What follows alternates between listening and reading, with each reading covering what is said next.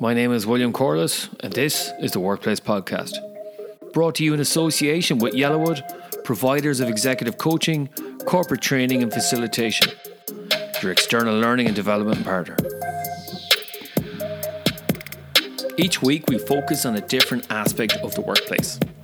We hear from guest speakers who will be subject matter experts, who I believe are incredibly talented at what they do. These experts will give you a different perspective and insight to work life, with the aim of empowering you to take a different path to success in all aspects of work life.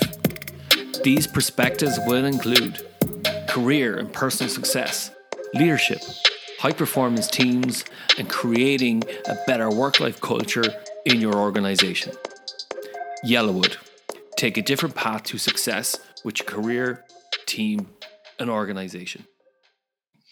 Welcome to the Workplace Podcast. We are recording live from the 10th annual EMCC National Conference in Ireland. We have heard some fascinating insights from our speakers today, and our final speaker is a mystery guest who has many insights and energy to share. Our topic today is the evolution of coaching through the pandemic, where we'll be sharing our insights, learnings, and trends in coaching and mentoring. We'll be inviting the audience to share their insights into the chat function. So let's introduce our mystery guest. She is a work behaviourist, international keynote speaker, executive empowerment and performance coach, and has delivered over 250 coaching sessions during the pandemic alone.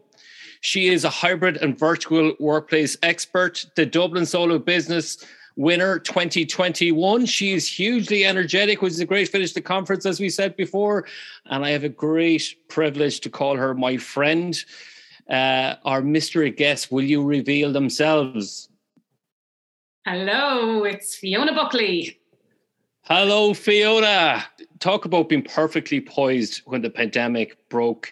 You had a master's a couple of years ago specializing in hybrid teams and remote working. All right, so we'll be talking about that there. And I'm going to start off, if it's okay with you, Fiona, in relation to coaching pre-pandemic. How much coaching did you do online? Probably not as much as we are doing now, but I did do virtual coaching well before the pandemic, going back a number of years. But it would have been more of the rare. It would have been maybe one a week, if that's probably what it was. One a week. That's all. That is all. That's not very much.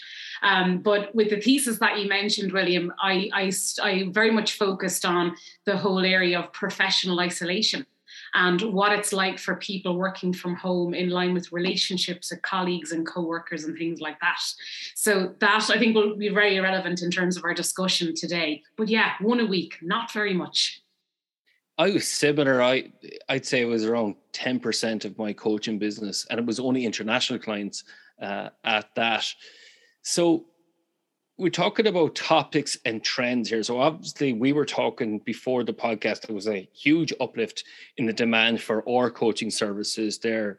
So I'm interested to hear from you then, Fiona, is what were the kind of topics and trends that emerging? So you talked about remote isolation. What were the other topics that emerged? Yeah, and I could probably write a book alone, which is probably in me, in relation to the types of issues that came up during the pandemic. Let's just talk about pre-pandemic first for a second, William, because the regular same issues are going to come up regardless of what's going on. Issues at manager, challenging issues at work, all those things. But some of the main things that came up during the pandemic was boundaries. So a lot of things around boundaries, which led to things like resilience, which you've seen today, and burnout and things like that. But boundaries, setting themselves between the work and the home environment. Goals, and obviously as coaches and as mentors, we're always talking about goals. And for a lot of individuals during the lockdown, one of the things that I was saying is what's important is task motivation and goal motivation. So a lot of people were really struggling with, I actually am so overwhelmed with personal and professional stuff. I've lost complete sight of what I should be doing. So a lot of the areas I focused on was kind of drilling it back down to what's your immediate goal. And you'll probably see this yourself, William. A lot of people with long-term goal plans all got completely sidelined. So in January, when people were making their New Year's resolutions, which I don't agree with, by the way, were making all those resolutions, all their plans got completely sucker punched in March 2020. So a lot of people felt derailed, destabilized. Some people thrived. I'm one of them. Okay. Some people really thrived in this environment, but 3/4, say, of the people that I was coaching were really struggling in this space. I think some other things were around sense of purpose, meanings, all those things. A lot of people had so much self-reflection time during the pandemic. They were actually saying to themselves, is this the right job for me? And if you look at some of the big tech companies where some of the coaching I was doing, a lot of their extrinsic motivation had been taken away from them. So think of all the nice online, chefs and things and activities that were around the office. All of a sudden, all of those extrinsic things were removed and you're back at home on your own, just in your own head every day. So our head either kind of helped or hindered us, I think, during this particular time. So a lot of those kind of things were the areas where I really kind of had to really dig in deep with people. I'm going to ask you a little bit more for our listeners here. You talk about task motivation and goal motivation. Mm. Now, we've had Brian Tracy, the expert on goal setting, on earlier on. Can you tell our listeners, what is it between task motivation and goal motivation? What's the difference there, Fiona? Yeah. And where I'm coming from with this, William, is more about validation as well. So a lot of people at the end of their workday, when they're working during the pandemic, found it very hard to self-validate themselves because the days were just melting into each other and they wanted to differentiate those. So they felt when they closed their lap down at the end of the day, what did I achieve today, both personally and professionally? So what I was even bringing down was to micro goals and tasks. So for example, in one particular day, I was saying to people, you need to focus on 3 to 5 personal tasks and 3 to 5 work-related tasks that you're going to do today. And that was all around helping burnout and self-care as well. So 3 to 5 personal things could have been everything from getting your 10,000 steps done, eating well, drinking 2 litres of water and not 2 litres of wine. All those little tips and tricks that we needed to look after ourselves during the pandemic. And then the goals, everyone was so overwhelmed with work, with the tasks that were coming in, to break it down, not to-do lists, but break it down into specific things. So that on a daily basis, a weekly basis, and a monthly basis. Because what I found personally, and as you said at the start, I coached over 250 people just during the pandemic, which is a lot in relation to that. A lot of them really struggled with being in the now and being present and just trying to see what's in front of them. So in a lot of cases, I had to bring people back just to be present and focus on tomorrow, focus on next week in terms of that control in relation to that. So we were lucky to drink those 2 litres of wine between us, I think, in some of our Zoom parties there. But we might talk about that later on. And you were talking about that sense of purpose and that reflective time of what the pandemic brings. And it brought me back to a memory of where you hear about research that often comes out after Christmas, that Christmas Day is the biggest day for when people are looking at recruiting websites to change jobs. And we're in that reflective space there. And the pandemic then was just one hugely intense reflective piece. People reflecting on their relationship with work, with their partners, with their career. And these, I suppose, wake-up calls were happening, as Caroline Hughes was talking about. She had her lucky stroke today. So with that in mind, then, I know you're going to be talking about on today's show. Congratulations on that on Monday. So we'll see you live on TV.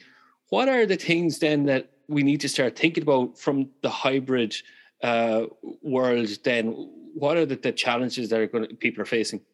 Yeah, and I'm already starting to coach a lot around people looking at the hybrid model and what that's going to mean. And from what I've seen a lot in this space at the moment, there's a lot of anxiety happening with people around this hybrid model. I'm working with about 30 organizations at the moment with helping them with hybrid working in terms of consulting and training. And obviously the spin-off for coaching with that. So there's a lot of anxiety because we have a long time to consider it. If you look back to the pandemic when it happened in March 2020, we had no time to plan. Everybody was just, you're back at home now, off you go. And there was no planning and no foresight into it. Now we've got a lot of time to start thinking about how it's going to impact us. So one of the first things we need to look at is minimizing that anxiety. And most of the organizations I'm working with are all been very good about it. They're not forcing you have to come to work on certain days. They're kind of getting into it slowly. And a lot of people for the rest of the year are being very organic about going back. January, from what I see, is the big kind of milestone where people are going to put a more formal hybrid process in place for people. So I think what we need to do from kind of a mentoring or a coaching perspective is make sure the person is really taking that personal responsibility for themselves and saying, okay, here's what I need to do to set myself up for success, both personally and professionally in this type of environment. And, you know, from a productivity and performance and well-being and motivation perspective, that's what we really need to look at. So I'm asking a lot of people, if you're going to go back and do a hybrid, which I'm a big fan of, by the way, because we need that connection with people. If you're going to go back and do that hybrid model, what does success look like to you?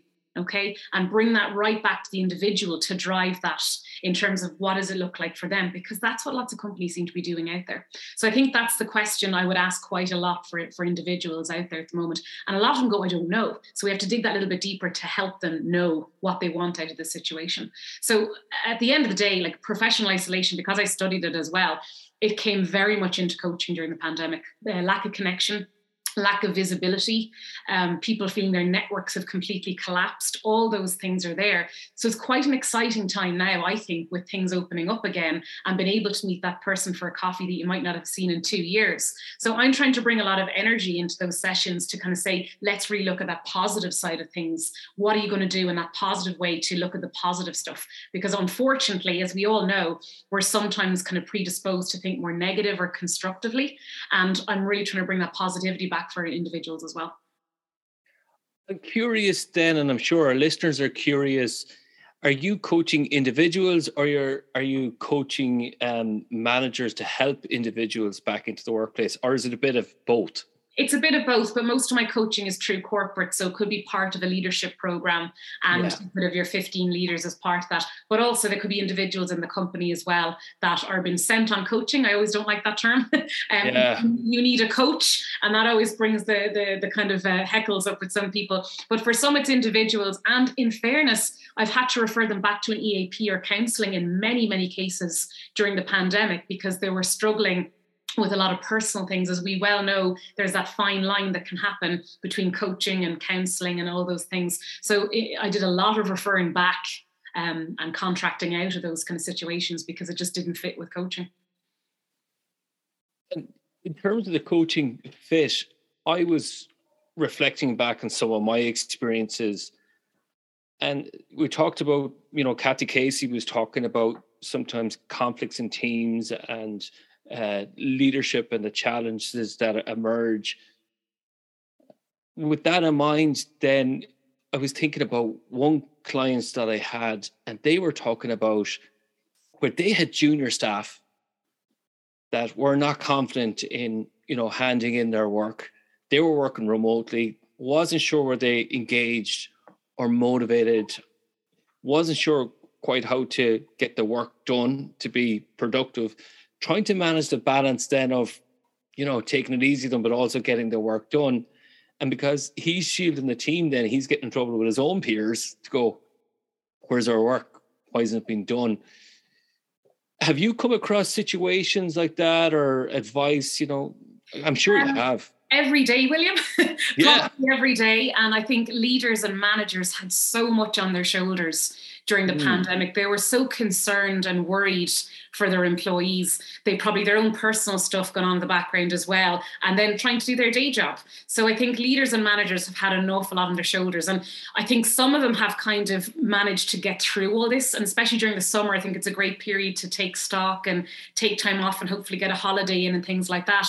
But I allude a lot of managers and leaders to like champagne bottles bobbing around at the moment. And some of them are waiting to blow, right? And that's how I feel that's happening. They haven't really processed anything that's gone on over the last 2 years. They're bobbing up and down, they're waiting to nearly, and they haven't kind of held out. And I've seen some of them in coaching kind of process those kind of things.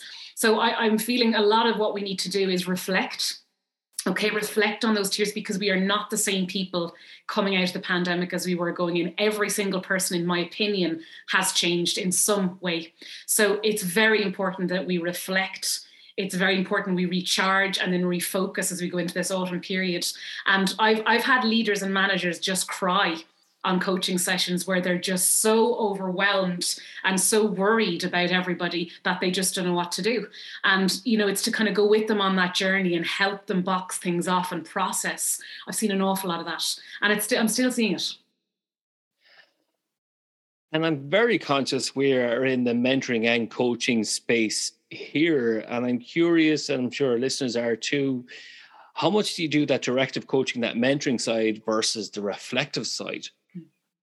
I'm very much have Julie Starr in my thoughts, where that directive coaching is, you don't want to give people the quick fix or the hack, but sometimes you have to meet people where they're at. And it's lovely that we had Rob Cook talking about like be yourself and, just being at ease with yourself.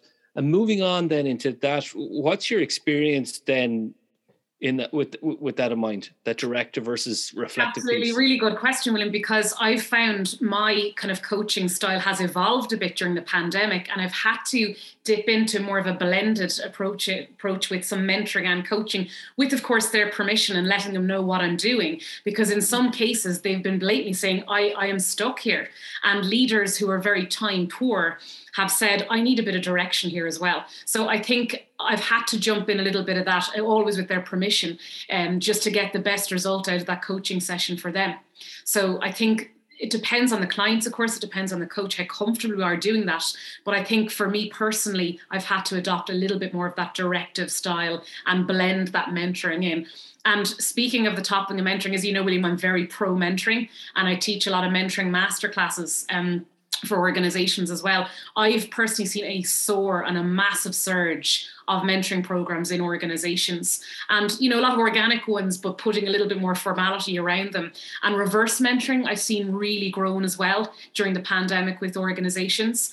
I've often seen it where onboarding programs, virtual onboarding programs have been done, and they want people to reverse back and mentor them, and how that process has gone on new joiners or younger people, more junior employees starting in the organization. So I think mentoring is very, very important. And going back to my kind of thesis and my studies, one of the biggest common denominators for minimizing professional isolation was having a proper, robust mentoring program in the organization. So with 65 organizations that I studied that were virtually working or hybrid working, every single company came back and said when they didn't have a mentoring program, professional isolation soared through the organization. So I just wanted to mention that in terms of the podcast as well today, is that it's very important.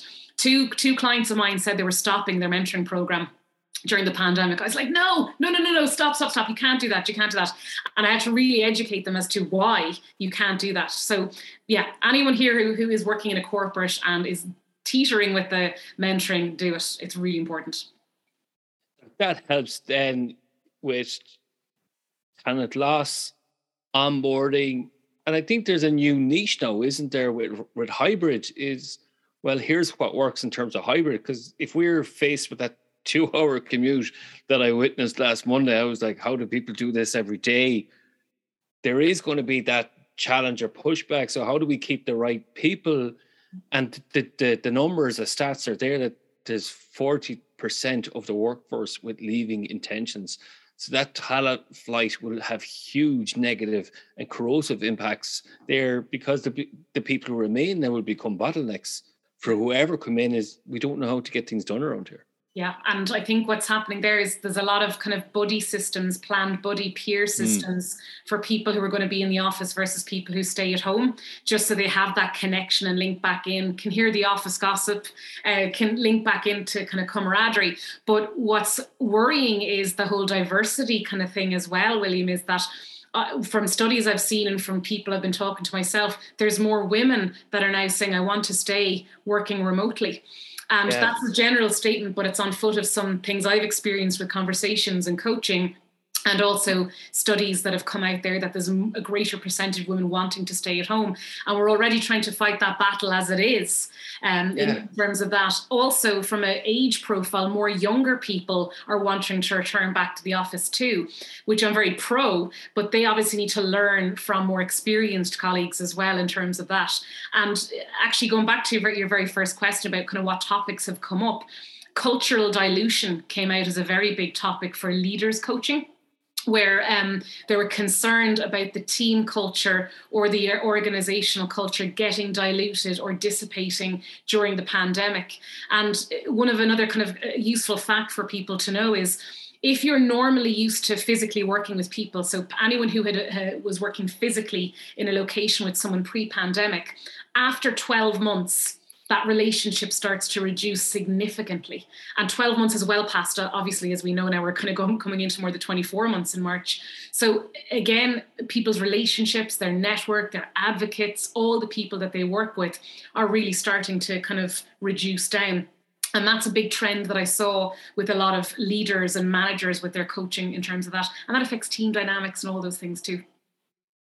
Great gains in terms of equality and gender balance there. And we're at risk of losing all of that. And we're at great risk with people reflecting on their careers. Yeah, people, they were talking about having their wake up moments and having more harmony, as Reza was talking about earlier on, the global EMC president. And I'm really concerned about that, is that we'll have a whole layer of senior female leaders just not progress and maybe step back to do more caring duties, or, and we're in the sandwich generation now where we're caring for children and elderly parents. So there's many challenges that are going on there, and that's a real concern. Apart from mentoring, then, what else can we do to stem that and to encourage, I suppose, people not to take those options? I think what's a really important thing is to encourage that visibility stuff as well. And as you know, William, I do a lot of women in leadership programs as well. And I've coached a lot of senior women over the pandemic. And a lot of them have said, maybe I should just take a step back. That's the common frequent answer I've been getting, because they've just gotten so overwhelmed. And we've been trying to work on simplification and simplifying things rather than trying to attack it all, so they don't have to take that step back. But it is a worrying concern. Imposter syndrome obviously has soared during the pandemic as well. And that is very much linked to being at home, being in our heads too much, our inner critic attacking a lot of things, not having your colleagues to, bounce things off, different personalities. All these things have contributed to imposter syndrome increasing that little bit more. And as many people probably know listening to this, women are more prone to imposter syndrome and inner critic issues than the male. And that's not a general, that's a lot of academia will back that up too. So there's things stacked against us that we have to be very mindful of. And promoting advocacy, sponsorship in organizations, really encouraging people to really work on their network, even if they stay at home. That's what's going to be really important. So advocacy, sponsorship, being allies to other people as well. Because what I'm seeing a lot of is people, coming to meetings still with cameras off, starting to really hibernate behind the screen. Maybe their ideas didn't get, kind of jumped on in a meeting. So they said, you know what, I'm not going to do it next week. A lot of these kind of trends are happening, and it's a self-fulfilling prophecy. It's bad habits we get into. And then what is happening is we just start retracting and retreating that little bit more. I've also heard a worrying concern from someone recently is that we're coming into a resignation era of mass resignations, because people aren't going to be happy with this hybrid policy that might be put in play, or they're not happy with that psychological contract that has played out over the pandemic as well. And, trust might have eroded, all those kind of things. And obviously our trust with our immediate leader and manager is very important with the trust of the overall organization. So if we feel we haven't had that, or we've had that breach of psychological contract, that's going to affect our overall relationship with the organization. And some people feel that they don't fit in with the organization. They don't have that person-organization fit anymore as a result of this. So these are more kind of things that are coming out of the pandemic now.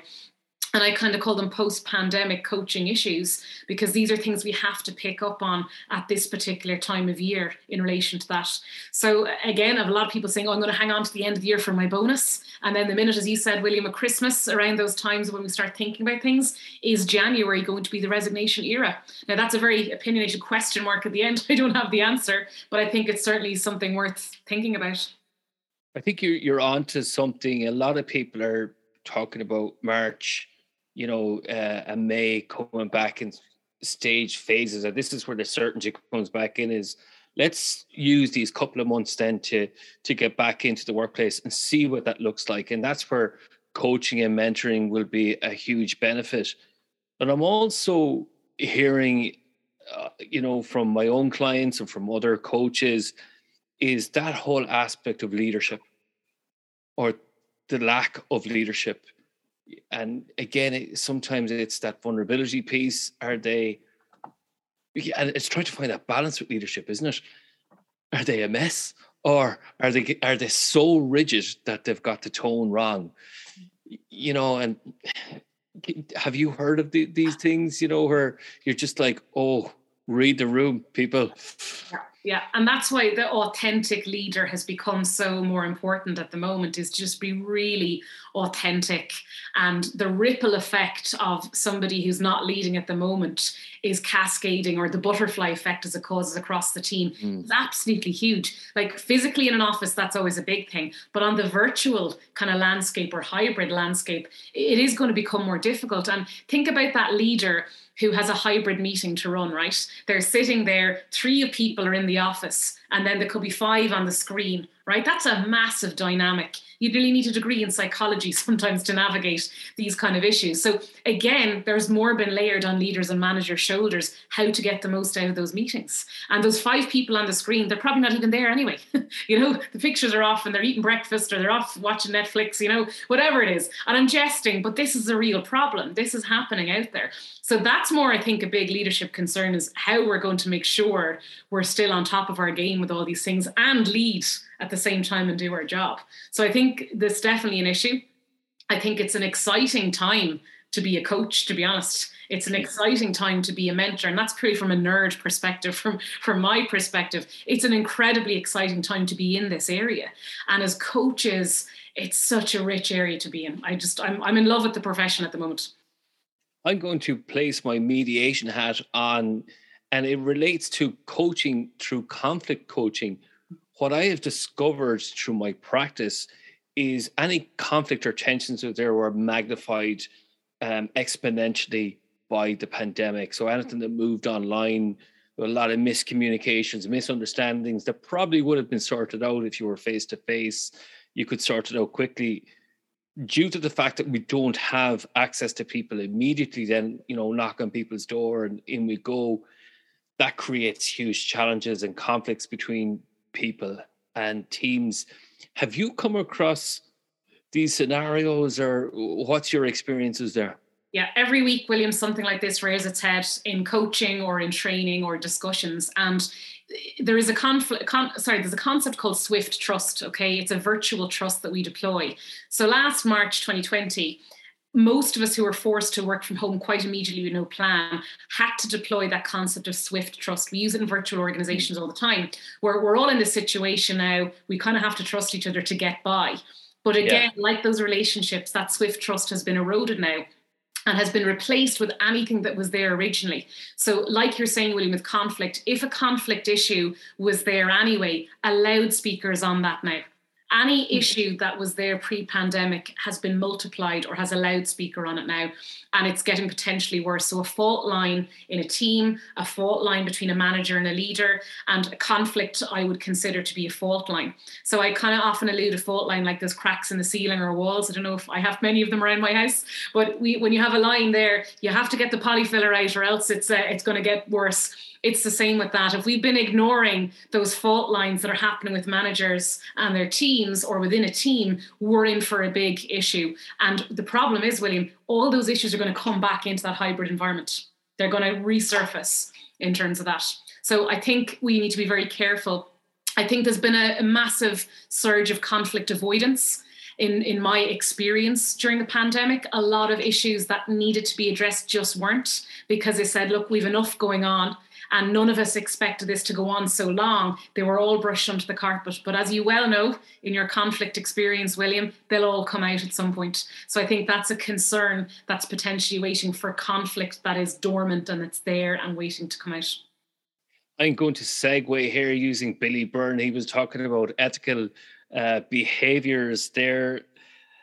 And it's really about behaviors in teams, isn't it? What's driving people's behaviors? And I was listening to Billy, then I came up with this this aspect is you are the savior of your own behavior, which I might coin that. So it's recorded now here anyways, just in case somebody wants to steal that. Tough. So with that in mind, do team coaching then is another aspect that we need to focus on. What are the behaviors in the team? What works best? Are you doing any work around that at the moment? I know I am. I'm just curious about you. Yeah, that's probably one of the biggest thing I'm booked up with in the autumn is team coaching and team dynamic sessions.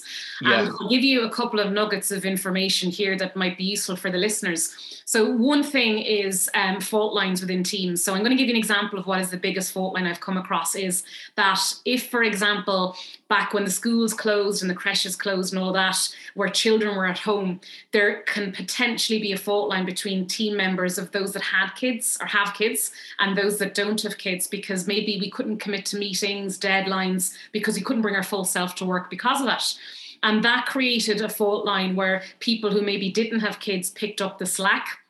And of course, it was understandable, right? We get that, but they've held on to it. And what they've seen is an imbalance not redressed within the team or no recognition given to that. Now, I've come across that 5 times in 2 weeks. Another fault line with teams that I've seen recently is that, the concept social loafing. For those that don't know what it is, if anyone remembers college assignments where they were in groups and someone took the foot off the gas because someone else was really good at something, that's what we call social loafing. You kind of take your foot off the gas. We've seen quite a bit of that in some teams during the pandemic. For whatever reason, some people could have been burnt out. Some might have had a bereavement. Some had COVID, whatever the issue. That, again, teams have held on to it. So they're examples of 2 fault lines that I've seen quite a bit of. And what's very kind of hot at the moment is team dynamic sessions, team brand sessions. So reinventing and reinvigorating your team brand, because that really comes into visibility and being visible, what you want to be known for in the organization. Team charters, so reconnecting. And a lot of the kind of team sessions I'm seeing are called reconnection or team dynamics. And again, reconnecting with each other. What do we want to stop, start and continue as we come back into that hybrid model? Or what is our charter? So things like on team charters that I'm seeing are trust, honesty, respect. What are we contracting to do again as a team? And do we need to talk about anything that's actually happened over the last 2 years? Because we have changed. And in some cases, our value systems have changed in relation to that. So again, very exciting time to be running team stuff and being involved in teams, because I think it's a massive thing to do. And leaders really have to take this on, because if they don't, as I always say, if you don't look after your team brand, someone else will brand you. And you don't want to become that team who does nothing in the organization. So I think it's a very interesting time for teams. Speaking of teams, there was a theme today in terms of resilience and connecting with self. And, it's good to talk to yourself. And we had Lindsay Nicholson talking about her life-changing moment earlier on about that car crash and that addictive to business, where people started to really reflect on the strain on personal and work relationships. Also, we talked about Caroline, as I said before, Caroline Hughes talking about, those micro habits and that techno stress. And she talked about her lucky stroke. And, we Joe Bailey talking about, the principles of resilience. What I found really interesting as well today in terms of that theme of resilience was Rob Cook started to talk about life transitions are really hard. We went through a life transition and he said that his identity crashed. It was easier, he said, to be shot at. And this brings me to the whole notion then of self-care. For coaches then, what is that we need to look out for? We had those conversations where people were talking today is that we have to start doing the work ourselves. Yeah. So, we've mentoring, we've coaching, coach supervision is a really important part to self-care, isn't it? Absolutely. And more so in the pandemic, I think, because again, our coaching clients have gone through so much. We have to be very, very, very careful from a self-care perspective. And I'm fortunate I have a very good supervisor who has really helped me during the pandemic just to realign thoughts on certain things. And, one of the things that they came up with all about that recontracting piece is very important in the coachee relationship, that because we could end up straying off issues very quickly. And that's, I think, what has happened in the pandemic is there's so much going on with our coaching clients it's very important that we have to recontract quite regularly with them. So, that there's not as much going on. But also, I have been genuinely worried coming out of coaching conversations where people have been very upset. I'll give you one particular story of an anonymous person. What happened is there was a lady came on for coaching, and she had 5 kids in the background.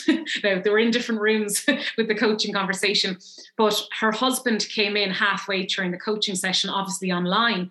And he said to me, he came up to the camera screen and said, "Oh, it's you again." He said to me, right? He said, you're my wife's coach. And I said, "Yes, I am." And I was just about to kind of say, "Okay, go away," in a nice way. And he said, "I don't think we need any more coaching. She's too busy." And he disconnected her Zoom call. Right? Now, that was a real whoa moment where, what do I do? That's never happened to me before. So I had that real, what do I do now as a coach? So I obviously emailed her and I texted her to say, "Do you want to continue with the session? Or maybe it's best we reconvene for another time." But that really played in my mind last night, because we wouldn't obviously have that in physical situation. I hope not. But that was a real, wow, that's never happened to me before. So I've had a couple of, wow, that's never happened to me before coach moments during the pandemic, where I'm like, I'm scratching my brain going, how do I deal with this? And a lot more emotion. And I would have thought in a virtual context, maybe people wouldn't be as forthcoming with emotions because we're online. And that was one trend that I saw, that people are still very free with giving emotions on that. And I've had people come on, and we've 27 emotions we can often experience in a work environment, and they just brought themselves to coaching. So I think the commitment level has been still very high and very strong with people. We're so used to working virtually anyway. It's the platform now, I feel, is irrelevant. I don't know if you've seen that yourself. I've witnessed that. My take on it is that because you're at home, you're psychologically safe or physically safe most of the time, apart from that, I suppose, issue that you talked about there, which is hugely concerning when you see that. So, and that's scary for you. Never mind the poor lady that was there. I've had the exact same experience where, because people are in their own homes, they're comfortable, the guard is down, and they will express a lot more than they normally would. I'm finding it. My coaching sections are a lot more effective because we build that swift trust, as you're talking about, that rapid rapport quite quickly, and the contracting then at the start really helps for that. I'm going to invite our audience here to some questions shortly. Before we do so, I would like to hear from you, Fiona. What are the kind of little mishaps and anecdotes there? People turning up late, dogs jumping on the screen. What were the kind of interesting ones? Not naming people, obviously. Of course. Well, apart from husbands disconnecting coaching sessions, which was kind of my big one that I saw. For me, a lot of it has just been, as you say, dogs and animals and kids, and not that they're the same thing, all those kind of things happening in the background. And really getting people to focus on that session, turning their emails off. The amount of people that were doing coaching and they were still sidetracked on phones beeping and things like that. You'd obviously see that when you're in person. All that stuff would be away. So really encouraging them, maybe doing some breath work at the start of the session to allow that focus time. Another thing that was very difficult for people was they were sandwiching the coaching in between 2 big meetings in work. And that's the thing that I found a real topical thing, because if you were doing a physical coaching session, you would often be on site in their place, or they might be on site with you. They've had that time to download whatever has gone on in advance. But that's what I found was a big one, is that they were sandwiching the coaching between 2 big kind of work-related meetings, and they weren't allowing themselves to get into that zone in terms of that. So a lot of what I was doing, and still do now for the next couple of months, is to reiterate when we're booking that coaching session, make sure you've got some time before and after to process some of this stuff and not go into another manic meeting in terms of that. I had the exact same experiences. There were people there, and you nearly wasted 15, 20 minutes in the conversation for them to actually land into the conversation. And what I started doing as part of my meeting invite is to call that there's to make time for yourself to, manage, effectively manage people. And this is where Andy Ashford is how do you effectively manage team coaching online. Do you want to handle that first, and then I'll come in since you're our guest? Sure. And the team coaching online, again, I think a lot of it starts before the coaching session, during the coaching session, after the coaching session. And it's the same for training initiatives as well. It's not just about the session. So the prep work and the landing themselves in that meeting are incredibly important.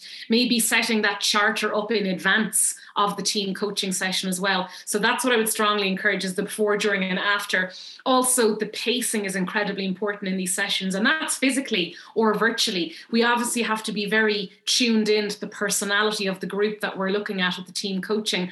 One of the biggest issues I've come across in team coaching and indeed individual coaching has been the more introverted personality saying that we're not getting enough airspace virtually, that the airspace has been sucked out by some of more extroverted colleagues. Now that battle, as we well know, William, is always going to be in the classroom, or it's going to be in physical or in virtual, but it's more difficult virtual because then people just start to cash out. Actually, introverts feel more uncomfortable interrupting on a virtual meeting than they do in a physical meeting, which is interesting. So we have to be very mindful of the space, the airspace in team coaching virtually. So William, maybe you want to come in on some of this.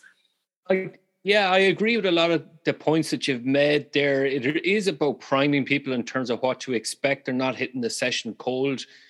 What I found worked is you work in 4 to 5 minute bursts. You take plenty of breaks, so 15, 20 minute breaks. Also, what I found helpful was I use a digital whiteboard. So I mimic and take notes there. So it's a bit like we're in I suppose, the real world. What do you call it? Face to face, is it? Real world. Again, what I've noticed that's really helpful is plenty of breakout rooms. And exactly what you would do in normal face to face work. We have another question coming in from Neve Twyford here. You mentioned doing in-person potentially in the client's place of work. How have you found that in terms of richness of the session? If emotions come up, there's a risk of them being suppressed as the client has to face their colleagues straight after. I've had this, Fiona, I'm sure you had as well. Yeah, this is really interesting. And like what you said, William, I think the richness of the sessions, because people feel psychologically safe at home, hasn't even increased the richness of that coaching session. I still remember coaching sessions physically where they're worried they're going to be overheard, or they're worried there's a recording device in the center of the office, hearing them in terms of that. And I do, or going out the door and there's a tissue shoveled up their sleeve and they're kind of sniffing coming out of a session. So definitely I think the richness online, which we might have thought before that, has been absolutely amazing. People have really opened up. Partly it's because I think coaching has never been more important than it is now, because we've had so much on our plates as well. They're delighted to have that independent person to talk with, to try and box some things off. But to answer that question, I think the richness has even gotten better. What do you think, William? Do you agree? I do agree. And it is about that place of work. I often prefer people to come to my own office, as you can see in my background here. And the reason is it creates that space for people to reflect beforehand, process afterwards. And again, if the tears do appear, then that they come up, and that's healthy to express those emotions. So for me, I'm a big fan of either online, where it's completely that psychological safety is there, or in your own workspace or whatever. The client space, I push back a little bit about that. And again, it's a bit like what people say, you do what's comfortable, you're comfortable with. Neil Gabby has a question here. Fiona, if it's appropriate to share, what were the specific signs you saw that indicated you should refer so many coaches back to EAP or counseling? I've had this as well. I can answer this as well, Fiona. Yeah, like for this, when someone gets upset, that's never an issue for them to refer back, because that's just an emotion that they're dealing with. But if they're bringing a lot of past historical or personal things in, for me, I don't focus on that type of coaching at all. I'm very much executive empowerment and performance coaching. So if I find a lot of past stuff, or things that they haven't dealt with that are coming way outside of the workplace, or things that are potentially things like burnout, which is a medical condition at the end of the day. Those are the kind of things that I would have referred back in, because they're going outside of the realm or the contracting or the boundaries of coaching. And William, if you want to tag on to that, feel free.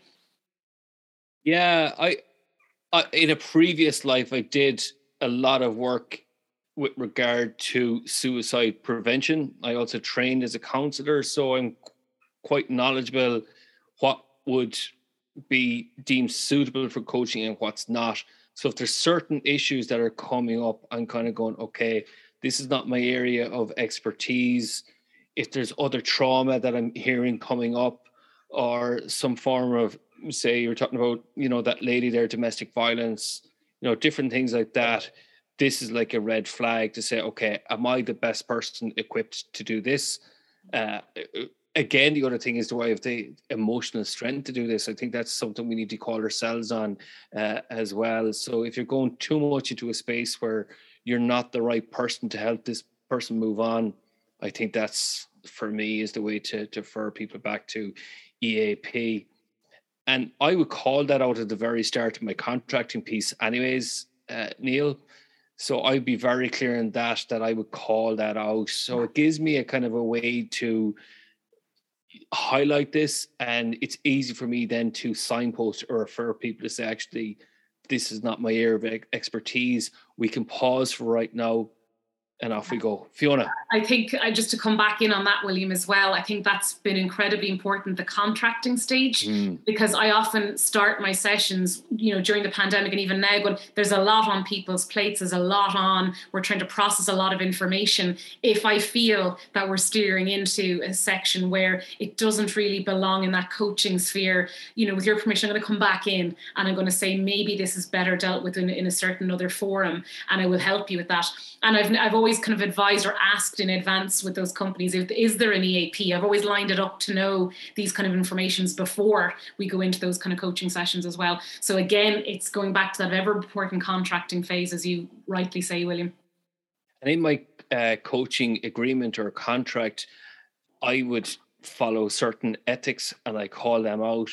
And clearly then I establish boundaries there, and there's actually a heading on boundaries. So everybody is clear what we're entering into, and when we need to pause and when we need to continue. Orla Sherlock has quoted Nancy Klein, which I'm a fan of. Fiona, thanks for such... You can take that one then if you love it. Fiona, thanks for such an interesting insight into your experiences in coaching. In terms of team coaching and ensuring people's voices are heard, especially with introverts, have you any thoughts on using Nancy Klein's time to think method of facilitating sessions? Yeah, if you want to start with that, William. Yeah, you start with that one, I can jump in. I think that the Nancy Klein method, even though I haven't used it for quite a while, I think it is very effective. I think any approach order that you take has to be context specific. Is it the right approach for the right team at the right time? I would always change my approach depending on the needs of the person in front of me, whether it's a team, whether it's an individual. So that's my take on it, that I wouldn't obviously use it all the time. And I don't use anything, like you'll see behind me here, of a Lego head. So I practice serious Lego play, which I know Ev is interested in. She's going to write something up on that in terms of her coaching experience. We'll get her to talk about that later on. So there are my thoughts on that, is use what's the right tool at the right time. So thanks for that, Orla. Would you like to comment on that, Fiona? No, I'd agree with yourself, William. There's so many tools that we can use in both individual coaching and frameworks and models. It's about knowing what they are, the pros and cons, and seeing does it fit the actual group and the team dynamic. So I'm familiar with it, I'm a fan of it, but it's all about the group. So for example, Fabio uses Mural, which is a wonderful way to get introverts and who have that preference then to engage in team activities, get their points across. And especially younger people who are more introversion in nature, typing through text, they're still communicating, still getting their thoughts across. And this is where what we're doing right now is using the chat function. So there's many ways to facilitate that. So I'd say I suppose there's many tools and applications open to yourselves. You can do that. Let me see, Brona. Grogan has, "Hi Fiona, great session. Thanks to you and William. Can you provide any insights on how to address passive resistors within teams from a leadership perspective?" And we're always going to have a portion of people that may be resistors in terms of this. And I think the pandemic has brought those kind of people out. When we are resistors, it's so much easier to not to hide behind the screen, isn't it? It's so much easier. When you're physically there, it's harder. So for passive resistors, I always try and get under the skin a bit of what's the real trigger point or nature of their resistance. And that is the key thing, one-on-one, before any of the kind of team sessions as well. And often what I ask a resistor or someone who's very passive is, can I ask you, what was the best part of your week and why this week? And it's a very pointed question. And I also ask them, what was the most challenging or worst part of your technique and why? And it's called the best and worst. And it's a great kind of thing to use with resistors, because what you get back is the top and tail of what's really going on with them. If you just ask them how things are, they're going to give you the usual Irish response, "I'm grand," or "I'm fine, I'm just getting on with it." But that top and tail response opens up the kind of questioning dialogue to find out where the real resistance is good. And remember, the last thing I'll say is resistance isn't always bad. Resistance means something is happening, but resistance can be overt or covert, which means it can be overt and obvious where they're talking about it, or covert resistance is passive resistance where they're not telling you what's going on. It's going to come out in some shape or form. So we have to really dig a bit deeper through good questioning one-on-one to find out what's that real covert resistance. What great insights there from the very talented and knowledgeable Fiona Buckley. To find out more about Fiona, check out fionabuckley.com. Well, that's all we have time for today. My thanks to Fabio Grassi and all the team at EMCC Ireland for inviting me to record a live episode of the Workplace Podcast at this year's 10th annual conference. Thank you to my audience for listening and all your wonderful questions through the chat function. That's it for this episode of the Workplace Podcast. My special thanks to this week's guest for a wonderful discussion. If you want to get in contact with the podcast about a workplace topic or a particular challenge that you're facing, contact me via Twitter at different paths. You can also connect with me on LinkedIn, William Corliss, Corless, or go to my website, www.yellowwood.ie. Yellowwood, your external learning and development partner, provider executive coaching, facilitation and training. Take a different path to success with your career, leadership, team and organisation.